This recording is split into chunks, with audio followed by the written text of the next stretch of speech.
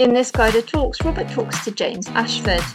James helps accountants and bookkeepers to grow their firms into profitable businesses by pricing consistently, selling more confidently, and by minimising risk.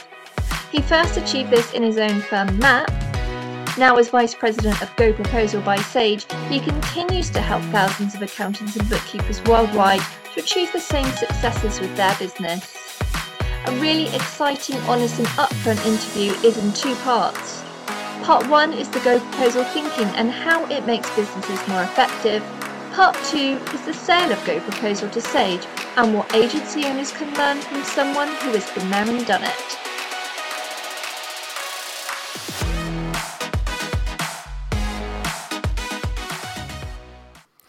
Hello and welcome to Guider Talks, and today I am truly delighted to have as a guest James Ashford. Now, James Ashford, I said just earlier on to him, I said to him, I spoke with you 4 or 5 years ago when you started up Go Proposal, and you will come to that in a minute. Anyhow, James Ashford has grown and sold Go Proposal, and it is my absolute pleasure to welcome you. Hello there.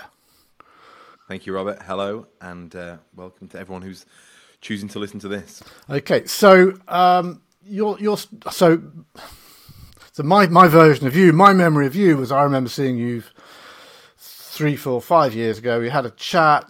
Can we work together?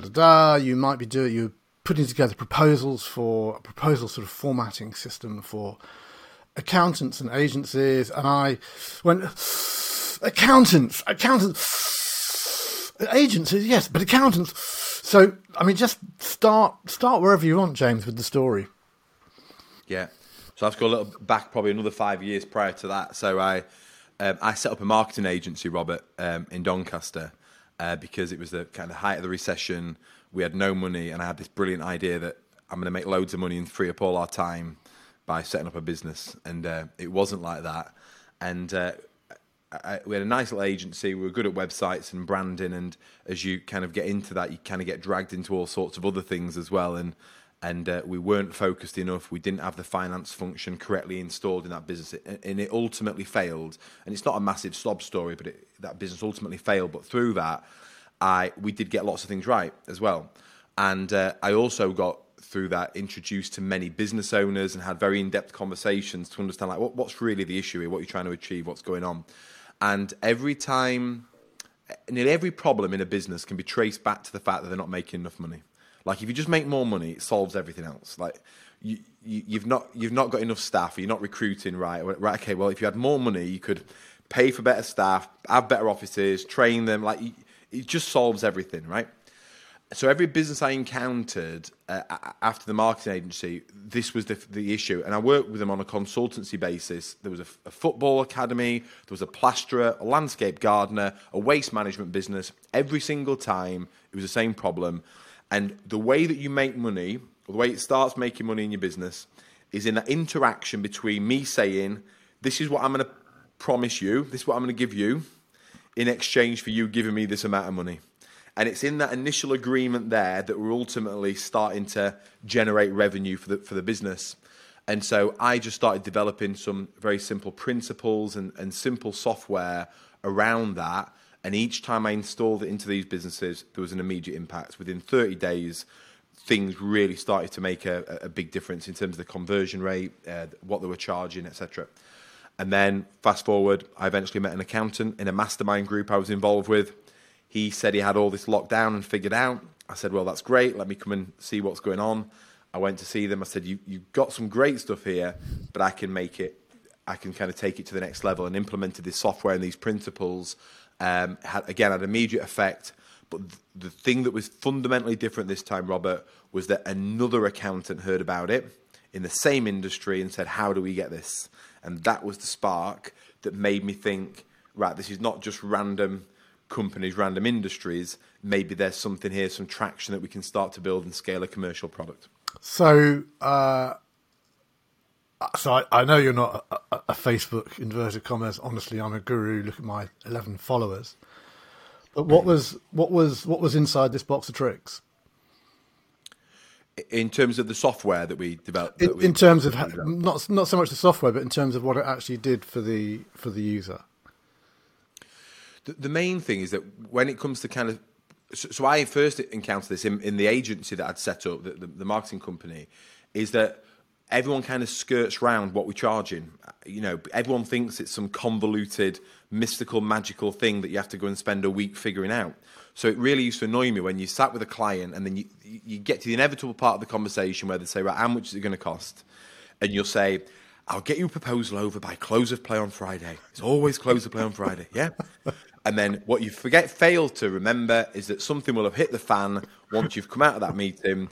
Friday comes and goes. So your initial experience with that client is you've already pissed them off. You now don't feel that you can charge that fee that you wanted to charge them because their experience is crap. A week later, you finally get some proposal to them that you've just rehashed from the other client because you failed to take that time out to think, actually, let's just decode and decipher what it is that we do and what we should charge and what's profitable. And so it's about having, I think, a few things, really. It's about having the mechanism behind the scenes that allows for that complexity to be figured out for the client, right, in terms of what you should be charging and all the different nuances of exactly what you're doing for that person. You need a method of figuring that out. But the second thing is you need a way of agreeing it while you're with them. So I don't know if it's just because I just like frank conversations with people, because to my mind, you've got to talk about price at some point. So I'm either going to talk about it while I'm sat with you in the meeting, while I've got your full attention, while you're focused on this activity, or I'm going to be trying to talk to you about pricing a week later when I'm ringing you up and you're at the school gates with your kids and I'm wondering why you're not answering the phone. I might as well just do it now. So it's how do you do it in a logical way that's not awkward at all, that doesn't use any weird sales stuff, that we can just have an honest conversation with each other. And if you don't want to pay that much, fine. What do you want to take out? Let's just do the deal, get it agreed, and get started. And when I started implementing this with, like I said, the landscape designer, the big difference he went through when I implemented the software for him years prior to Go Proposal was he was going into meetings, walking out with the headache of having to produce a proposal. Yeah. He was now walking out of meetings with a start date and a deposit. That was the difference. And I think the other thing which you kind of referred to is if you don't get that proposal to them really quickly, I mean, then you lose the business. And I always remember this one particular lady agency owner I work with who said that she only wins 1 out of 10 of her proposals. And I said, how quickly do you get your proposals to them? And she goes, well, normally about 10 days. And I said, just to me for a month, can you get the proposals to them within 18 to 24 hours? And she said, it won't make any difference. It's what's in the proposals that matters. So I said, no, it's not. And her hit rate went from 1 in 10 to 9 out of 10. Just by, because like there's not even buyer's remorse. It's potential buyer's remorse. It's like, how important am I to these people? Well, clearly not, because they've taken 10 days to reply to me versus, wow, and then, there's a guy I know who had wanted to have a refit on his office. Totally different business, but the point is absolutely valid. He wanted to spend just shy of £1 million on it. The day that the interior designers had been there, that evening before close of play, by courier came this kind of A1 book with like 50 pages of photos and drawing. Now, obviously, some of that's templated, but an awful lot of that was fresh, and they got the business because, Tim hadn't even seen any of the other potential suppliers, and this guy had already defined the terms of what the business is, how we're going to do it, and that's the thing which just amazes me about how people go about proposals or not go about proposals. Yeah. My clincher story for understanding that speed. I remember reading an article and it said, if you send a proposal out within 24 hours, you have a greater chance of converting and blah, blah, blah, right? And I always thought, and I know this to be true, if it's taking you 24 hours to send that proposal, you're a day too late. And my turning point for this, Robert, was back to the agency, and I was because I'd developed something, a crude version of this at the time, so I was on the phone to a client, presented the project, a huge project to them, and they said, look, can you get me the proposal this was Monday, can you get it to me by Wednesday? I said, I can have it to you by lunchtime.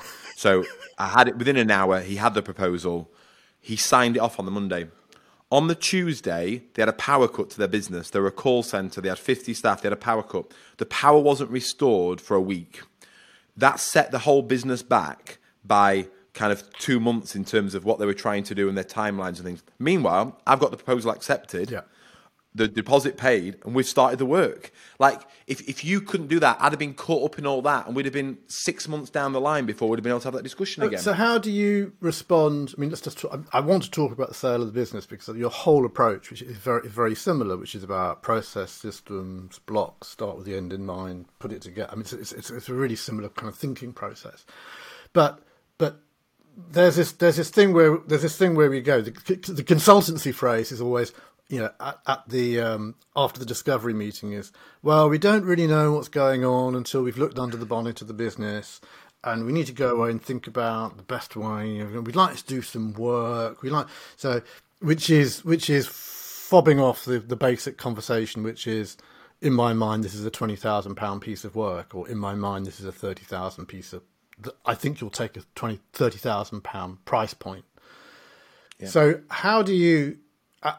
I'm wondering whether that's just a leftover thing from marketing agencies where you're buying my precious thinking time, and it's not commoditized, and everything is incredibly bespoke. I mean, why do we go down this route and of not saying this looks like £20,000 to me? Yeah, it's a good question. I understand where it comes from, and people can think that they want to create this perception of that everything's been really considered and stuff, and that's fine, and I get that, but I think you just need to have self-awareness and think, is that the truth, or is it that you just not, like I say, decoded the pricing and actually come up with a way, 'cause there's always a way of doing it, but what you could do in that, or a way you could do it is, like, I believe that if it requires that level of investigation to understand it, that's chargeable.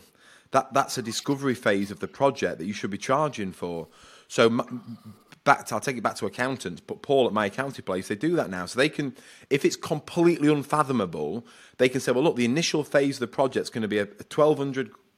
It's going to cost you 1,200 quid. We do an in-depth report, we do an in-depth study, and you use that phase to then generate the in-depth proposal. So they're effectively paying for their proposal to be generated, but they'll get loads from that. So that's one way. This is a bite-sized version of the hour-long video. To watch the rest, visit guidedmemberhub.com.